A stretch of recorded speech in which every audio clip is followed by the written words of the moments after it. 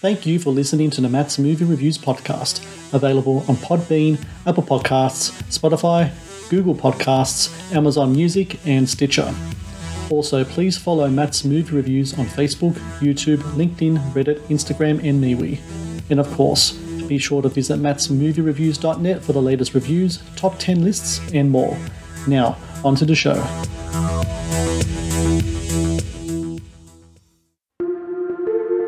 As a kid, I was very eager. I was very active. I loved to dance.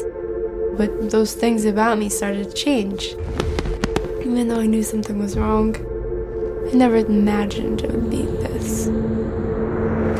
Empty meds. Those are all full. This is what life became. There are more cases than HIV and breast cancer combined. Right now, my hands are burning. You could do all the right things and get bit by a tick, and it'll change your world forever.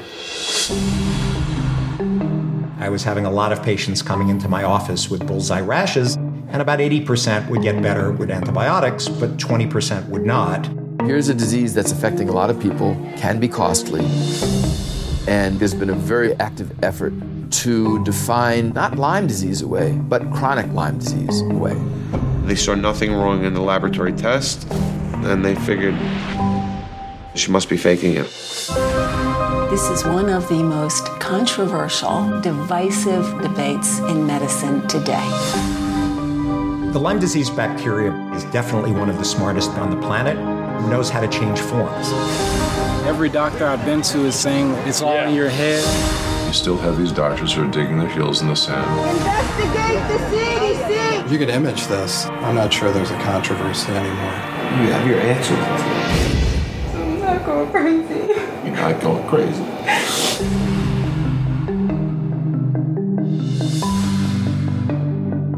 How many people go through this and then just go home and suffer in silence?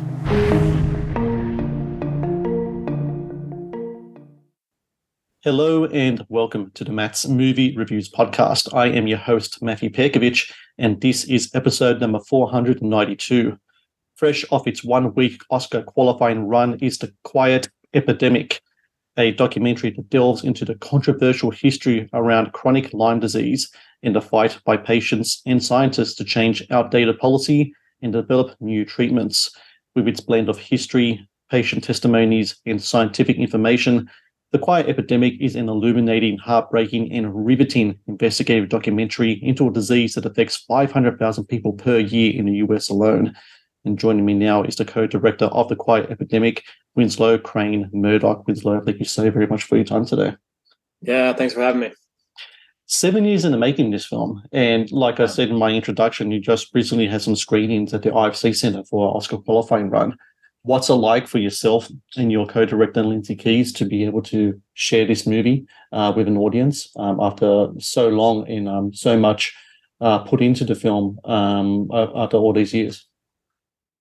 It's super exciting. I think we feel really grateful to be at this point, and it's both of our first feature films. So to be playing at the IFC Center and to be Academy qualified, and we've been to like close to 20 festivals and really incredible festivals. So, and it's been received super well. So that's just been super exciting, especially having worked on it for so long.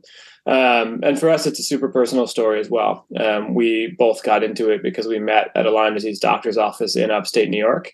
That's how this whole process began. Our doctor actually introduced us. And that's where we met Julia, the main character of the film, as well. And so, it was a long, hard personal journey, even though our stories aren't in the film. Of course, as you said, it's a heartbreaking film in a lot of ways as well. And we lost some people along the way. And so, it's an emotional, it was a very emotional process, and it's emotional to see it now on the big screen. But we really wanted to create something that could be a tool for folks to begin to understand why it's so hard to be a patient diagnosed with chronic Lyme or long Lyme. And the response that we've had has been incredible, and already people are families are seeing it, parents who didn't believe are seeing it and apologizing to their children, or vice versa, and so it's already having an impact, and we're incredibly grateful for that. So when you and Lindsay meet back in 2015 in that doctor's office, it's clear you guys have a connection. Lindsay has done some acting, producing. You've done some short films as a director. You want to make this documentary. It is a documentary, though, the whole kind of history of it, the whole, dealing with the bureaucracies of like government agencies and insurance companies, and then your personal stories too. Mm-hmm. Where do you start? I mean, it's a story that goes everywhere. What's the first focus do you start from, and that can allow you to kind of spiral out into everywhere else? Because I'd imagine that it's not only the personal, emotional impact of it, but just the topic as a whole is so daunting and deep. I mean, I'm just trying to figure out like where's the best moment. Where do you guys say, okay, we need to start at this point here, and then we'll focus on everything else? For sure. I think with a lot of docs, you find it as you go, and we, of course, were doing our own learning because we were also really sick. And so, to be diagnosed in and of itself is just so disorienting. You end up in this doctor's office that doesn't take insurance, and you have to decide who to trust. And they're telling you, hey, this terrible way that you're feeling, we think is from a tick bite. And at my first appointment, they handed me a sheet that said, here's why Lyme disease is controversial. Mm-hmm. And so every part of it is strange. And so we were just kind of learning as we went. We met Julia and her father, Enrico, at the doctor's office that we were at after they were blessed by Pope Francis in December of 2015. And so that's really where things started, was just following them and starting to get to understand their story, to understand what they were up against. As you see in the film, they had some high-level officials reach out to them and try to discourage them from Lyme disease treatment. And so that was eye-opening to see the pushback that they were getting, and where that pushback was coming from and who was reaching out, et cetera, because they had been all over the news throughout the New York area. And so they were getting a ton of people reaching out to them, people saying, hey, we have Lyme disease, and people from all over the world saying, hey, we have Lyme disease. And then also people saying, hey, you're hurting your daughter by pursuing this treatment. And so that was sort of our way into the controversy, where we started to see it firsthand. And also just our personal experience of trying to get diagnosed in the first place. And then the film just broadened from there as we started to meet people, and as we raised the funds to start traveling and go around the country. And we went to Europe a couple of times. We go to India with Julia's family. And so it just, the sort of umbrella widened, and we started to really get into the details of, why the controversy exists and why it's so hard to be a patient. There was a lot of really great investigative reporting that came before us, and we see a couple of those investigative reporters in the film. So Mary Beth Pfeiffer is sort of the spine of the film, and she had written an incredible book called Lyme, the First Epidemic of Climate Change, which really tracks some of that history. And then the biggest resource was Pamela Weintraub's book. She's also featured in the film. She wrote a book called Cure Unknown, which goes through all of the controversy and talks about the insurance angle and the vaccine issue and all of these things in depth. And so, we were learning as we filmed, and we were reading, and we were researching, and we were talking to all of these activists in the field. And, I think that one big thing with Lyme is that people have been fighting this for 45 years. And so there's all these people in the field that already knew so much of this.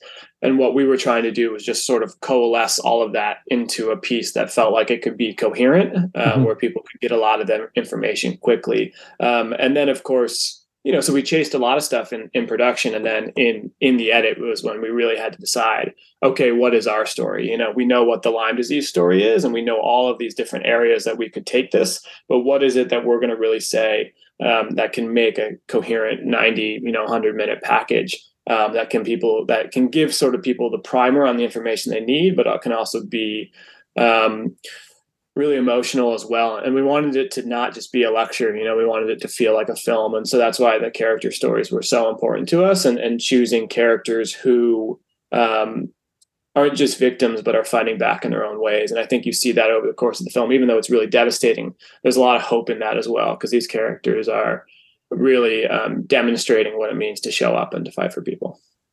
It's a theme that I took away from the film and I don't know if anyone's mentioned this to you, is it's the little things that kind of made or can break you.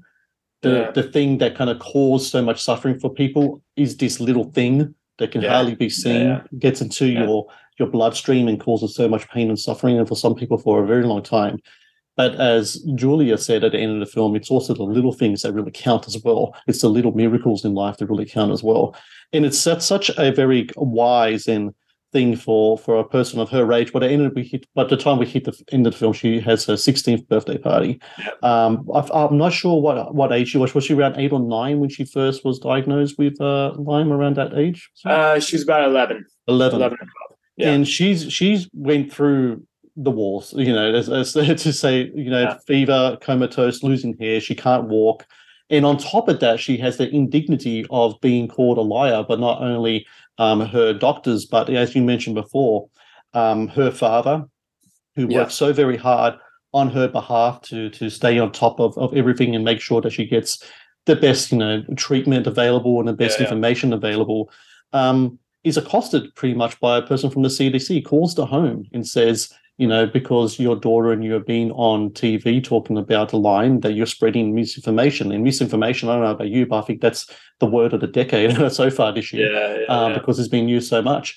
That was such an incredibly frustrating moment in the film there when you watch that, because there's nothing worse than seeing people suffering and then being given the indignity of having their credibility questioned as well. Yeah. Exactly. When it comes to Julia and her family, what do yourself and Lindsay take from them? Because you two are both suffering as well from the same disease while this is going on. What do you take from them two and their story that makes not only your own personal life, medical emergency at that time, does it make it easier? Does it give you more inspiration? And also as filmmakers, does it also give you kind of like a certain sense of, look, we have a great story here, and we really need to follow through with this to wherever it takes us, because I think it's really important that, as you said before, those personal stories are the ones that really, you can talk about all the medical stuff, you can talk about all the stuff with the government agencies, but it's that personal stuff that's the center, that's the nucleus that really drives this story forward, I think. No, for sure. Yeah, no, I appreciate those observations. I think that we, to me, their story was a love story, the love between a father and his daughter and the whole family as well. Enrico, I think, the father demonstrates what it means to show up for somebody, and to show up for somebody you love, and to believe them despite the odds. And we know so many people through this process who have been abandoned because when a doctor tells you that you're crazy, a lot of people just take that at face value and they say, okay, I guess that's what's going on. I think for Enrico, he knew Julia well enough. He also had his own medical background. He was a respiratory therapist before this, working in this massive trauma unit in New York, so he had his own medical language to understand what was going on and to understand that her vitals were all over the place and that she was truly sick. And so, and they went through psychiatry. That's the wild thing. I mean, they, in the hospitals, they accused Julia of faking it, and they were like, okay, well, let's go get a psychiatric workup. And the psychiatrist came back and said, we think this is a physiologic illness that you need to get looked at. I believe the term that they used was conversion syndrome, which I think is a nice way of saying you're just, putting your own spin on this kind of thing, right? Yeah. Right. And they told her, go home, this will resolve in 2 months. They also said this is what happens to high achieving young women at this age, is all this pressure that she's on. And so there's of course the genderized aspect to it as well. And so many women are misbelieved. And there's a whole history that we didn't get into around hysteria and all of these other diagnoses being thrown out in the medical community. Basically, when we don't have good answers, it's what's easy to turn to, So, I think what we realized right away that their family was just so incredibly special. I think that, as I said earlier, we were looking for people that weren't just victims, and they were really cognizant about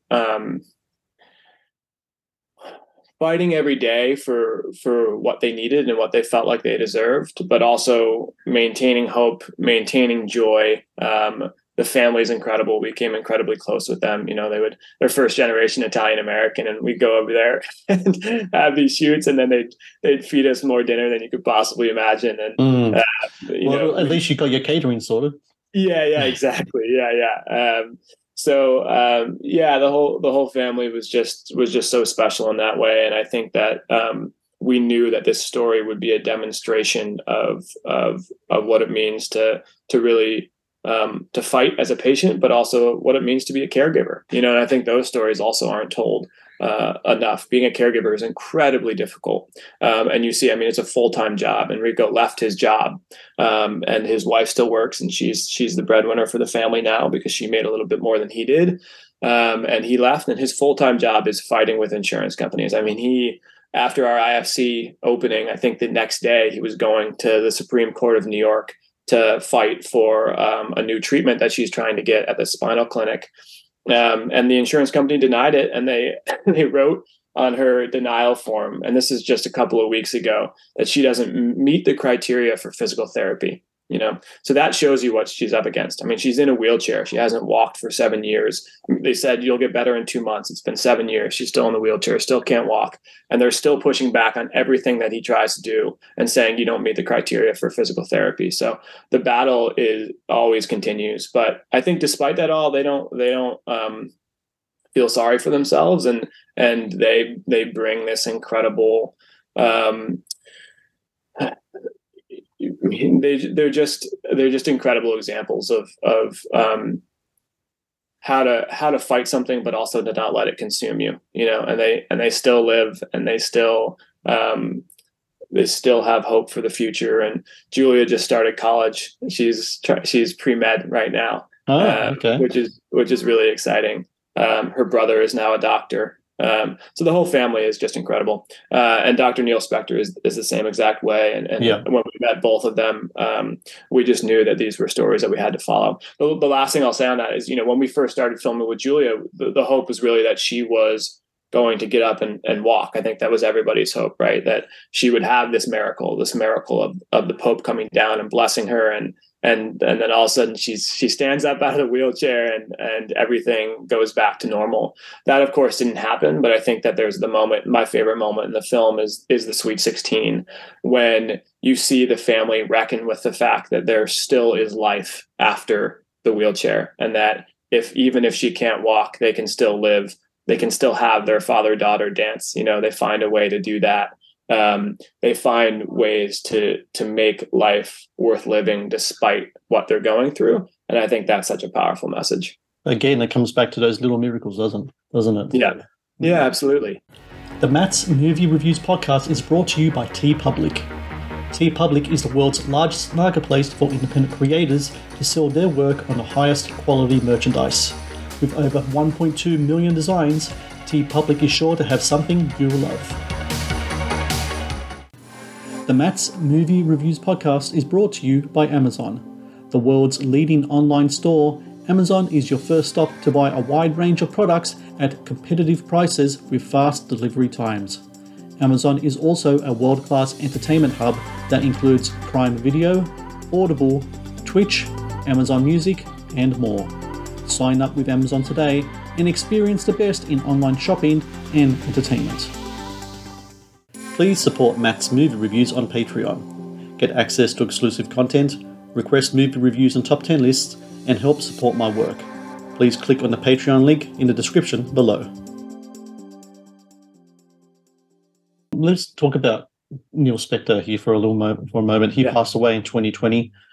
He was such a tireless advocate, and also his research into Lyme disease, his fight against in many ways, the establishment that he's himself as a professor, as a doctor, that I wouldn't say he's a part of, but at least he's kind of like his territory, his field, has just been remarkable. He himself was a person who was diagnosed, and it comes back to this comment that I've heard. I don't know if it was in your movie, but maybe I read it somewhere else, which is the Lyme community.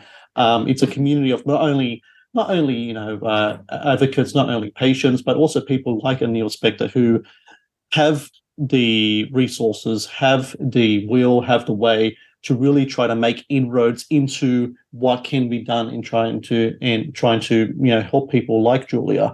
And in a lot of ways throughout the film, we kind of see these kind of like advancements in medical technology and new technology to try to get to the bottom of what is happening with these patients, especially with people suffering from long-term chronic Lyme disease. What was it like meeting him? Because he just comes across as a really kind of remarkable man in so many ways. Yeah, no, he's incredibly remarkable.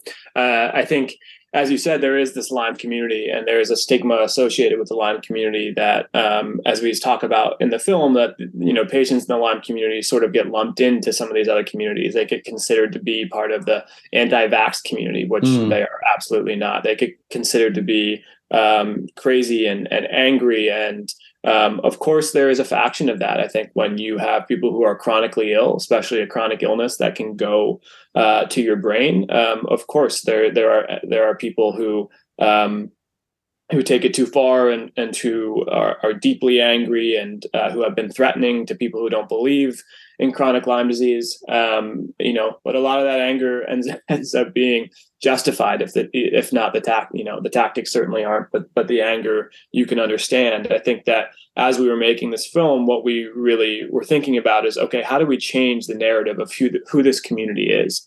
And Dr. Spector is such a perfect example of that. Here's a guy who's a world-renowned cancer scientist. He went to Harvard Medical School. He's at Duke University now. He created 2 cancer drugs that are now in the clinic for breast cancer that are saving people's lives. Dana-Farber Cancer Institute. I mean, you name it. Like every he checks every resume box that you'd want to have. And yet he had this experience with Lyme disease where he ended up losing his heart because it was misdiagnosed for 17 years. And he almost died. And then, of course, this is a spoiler, but of course, over the course of the film, he does end up dying in the middle of this incredible research that he's doing. So Neil, in our mind, was just this, just from a credential standpoint, was just bulletproof in that way. But what made him so incredible was that despite his credentials, he was also so humble, and he was so willing to, in my mind, to embody what actually makes a scientist, which is being open to all the possibilities and finding ways to ask really good questions that lead you to more interesting places. I think that something that's happened in the Lyme world, and especially in the Lyme science world, is that the fight has been so nasty that the questions that have been asked have been geared at how do we prove each other wrong? So how do we show that there's absolutely no chronic Lyme disease, or how do we, on the other end, show that everyone's sick and this is a massive problem?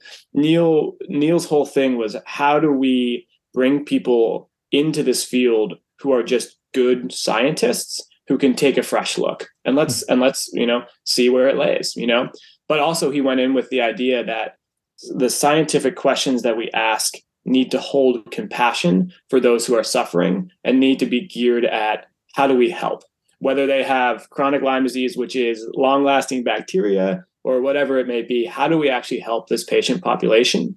And he gathered all of these researchers who were cancer researchers, who were some of the best in their field.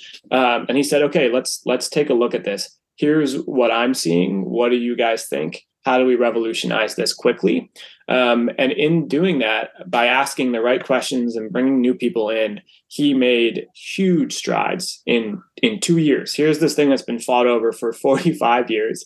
And in 2 years, he's able to make these massive leaps because he was willing to ask better, more interesting questions that were actually based on the experience of what people were going through.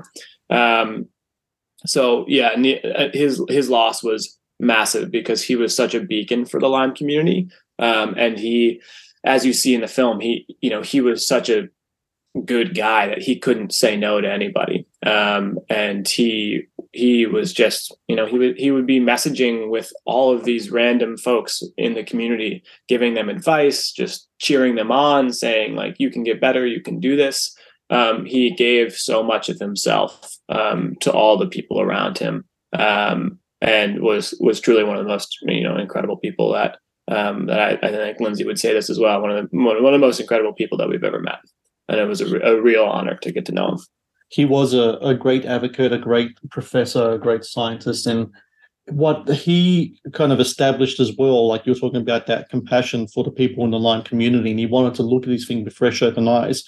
And I think one of the themes in the film is the theme of dogma in regards in the established medical community, CDC, the NIH, the IDSA.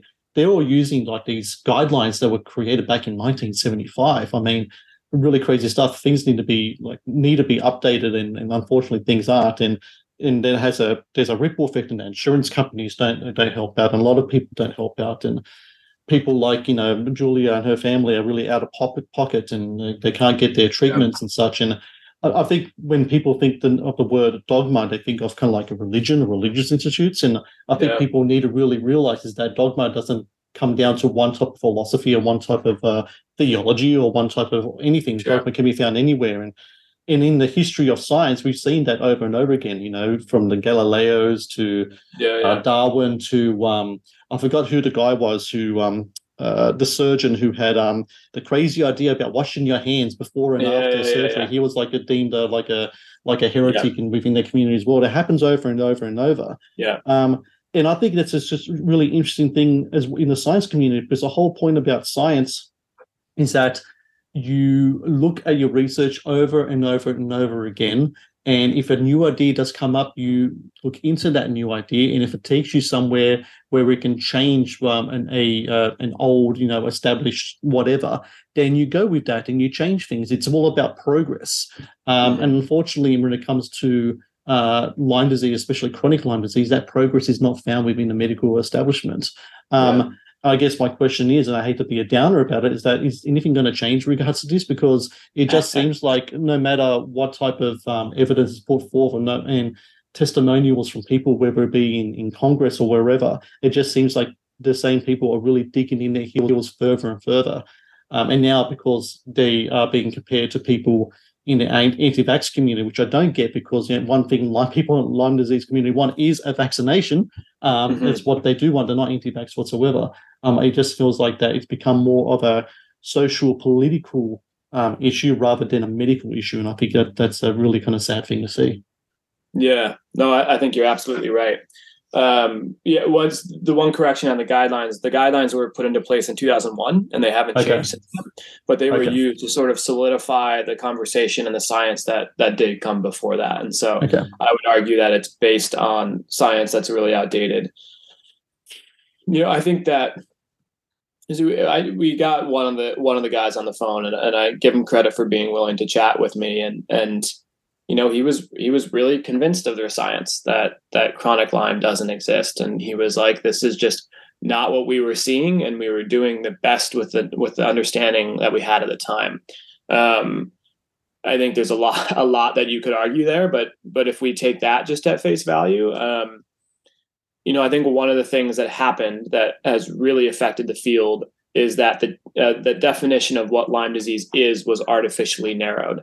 And so all of the science that has been done on that side has been using what I would argue is an artificially narrow definition of Lyme disease as their entry point to do that science. And what that does is just reinforce the belief that, okay, if you're only looking at people who got a bullseye rash and they were bitten by a tick within a week and you treat them with antibiotics, the majority of those people do get better, right? The question is, what happens when you don't have the rash? What happens when you miss the diagnosis? What happens when you don't take antibiotics until 4 months or a year or 2 years or 3 years? There hasn't been good science on those sort of what ifs. And I will say that even in 2015, they released this sort of triumphant study with the log line being chronic Lyme disease doesn't exist. This is not a problem that we need to worry about. Like, let this study ease your fears. And what they did is they followed people for 10 to 15 years, this cohort of patients who got a tick bite, got a bullseye rash, and were treated within 7 days of that tick bite. So that's like the golden period in Lyme disease. If you do all of that, you've done everything right, and even then, 15 years later, there was 5% of patients who were still complaining of various symptoms. And they use that to say that's a super small percentage. That's nothing to worry about. These are just these sort of weird outliers, and they're complaining of a little bit of joint pain, a little bit of fatigue. We don't really need to worry about that, right? I look at that and I say 5%, 15 years later, of people who got treated right away, that to me suggests that there's still a problem. And what do you do when, okay, it's not within the week of treatment? Again, you didn't get the bullseye rash, all of those things as they start to snowball further and further from the tick bite. How does that look? And if you still have 5% who are failing treatment when doing everything right, I would argue that's the problem, right? But those numbers have been minimized, and they do that all the time to say, well, it's a small number of people who don't get better. What we're saying is, okay, that small number of people actually really matter, and when it's year after year after year with this many people getting ill, then that's a problem. I think to answer your question about are things going to change, I think there is some hope right now. So one is that the NIH has approved a lot more money for Lyme disease research. I don't have the exact numbers in front of me, but there has been a lot of good activism on the ground that has led to an increase in funding dollars. One of the things that we're calling for is that funding needs to go to new scientists in a similar way to Neil was saying, we need to bring new people in. That funding we need to make sure that it just doesn't go to the same group of 10 to 15 guys who produce the same science and who keep saying, see, this isn't a problem, right? And washing their hands of it. So if that science goes to new people, I think that's a really hopeful step. Mm-hmm. The other thing that I think is hopeful is that, COVID has really changed the landscape for how we think about disease and public health. And so, if you look at what happened with COVID, early on, this idea of long COVID was really dismissed by the medical community. And people were using a lot of the same language that they were using around Lyme disease of, oh, well, this can't be traced back to COVID. This person just suffering the aches and pains of daily living. And brain fog isn't really a symptom, all these types of things. So many people got long COVID at once, that it couldn't be ignored. And there was like $1 billion that were earmarked to do research on long COVID. And people are starting to get treated for long COVID, and they're studying it at major academic institutions. I think whatever is happening with long COVID is going to unlock some answers with what's happening with Lyme disease. If they continue to approach it in an open-minded way. I think it'll also unlock answers for chronic illness in general and give us a sense of what might be happening in these patients who have chronic fatigue syndrome, who have fibromyalgia, who have all of this sort of cascade of autoimmune conditions that are on the rise. Are there underlying infections that could be a part of it? Is it a post-viral process or a post-bacterial process that's causing the immune system to go haywire? Is it some mix of the two? I would argue that probably the answer is going to lie somewhere in between those two extremes, right? As it often does. So I'm hopeful that research and that sort of understanding, it's sort of a paradigm shift to say that one disease can look different depending on who we are, right? And what we show up with.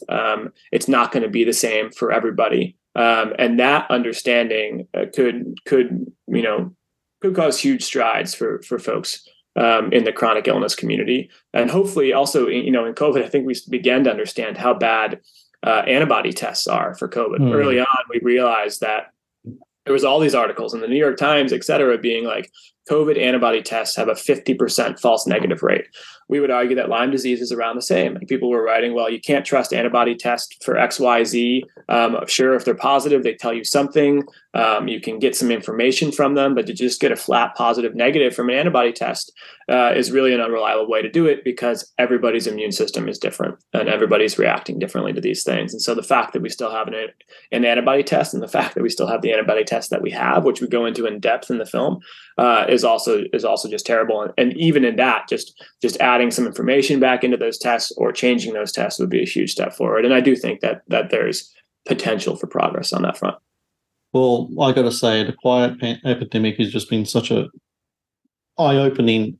Not only is it terrific in the information, but the way that you and Lindsay present the information as well, because there's a lot to take. And you were saying before, there's a lot of information. You had to put it together in a really comprehensive kind of package. Yeah. The editing is fantastic. I love the music as well. The score's fantastic. Yeah. The way that you weaving all the different kind of elements works very well, almost kind of like mesmerizing in a sort of way. And that's the type of documentary I like to watch, because you need to make sure that the focus is on what's on the screen, and you really do that here. And you just had your qualifying run. I know early 2023, I think you guys are going to go nationwide, have it out there. And I don't know about you, but I think my idea of what a great miracle would be in regards to the whole long-term Lyme is that someone watches this film, maybe a younger person, and it inspires them to want to look into it themselves, and maybe they will grow up and they'll be the next Dr. Neil Spector, and maybe they'll be the ones to move things forward. And who knows, maybe Julia might be that person. She's doing pre-med now, and I really hope that is what happens. I really do hope, and fingers crossed for Oscar success for you guys, whether like a nomination or something come your way, because I think it's really, I'm like, for myself, I've seen like maybe around 200 so films this year. It's in my top 10 films in my top list of my documentaries as well, which I'm working on right now. I mean, it's really is a fantastic documentary. I just want to say congratulations to you, Winslow. Congratulations to Lindsay. Please pass by congrats to her, and best of luck with the upcoming rollout, because I think people need to see this film, and people need to talk about long-term Lyme and all the things that come with it. And hopefully from this, some progress will be made, because that's what we need. So thank you so much for your time today, and best of luck with the film's release. Yeah, thank you so much for having me and for your response to the film. I just want to say one quick thing on that front is we are rolling out a pretty robust impact campaign. So we're going to do nationwide theatrical, hoping to get into a bunch of markets, but then we're also running community screenings, and we're going to be running community screenings all across the world. So folks can reach out to us on our website. It's thequietepidemic.com. Yes. And they can sign up to host a screening. They can also send letters to representatives, et cetera. There's a lot of ways to take action. And we're going to be building that out even more as we go, and hope to use the film as an advocacy piece to take it to Congress and to push for these types of things. And I really appreciate what you said there. Hopefully, if we could inspire the next Neil Spector, then I think that'd be a service to all of us. So thank you so much for engaging with it, and for those kind words about the film. And I really appreciate you having me on.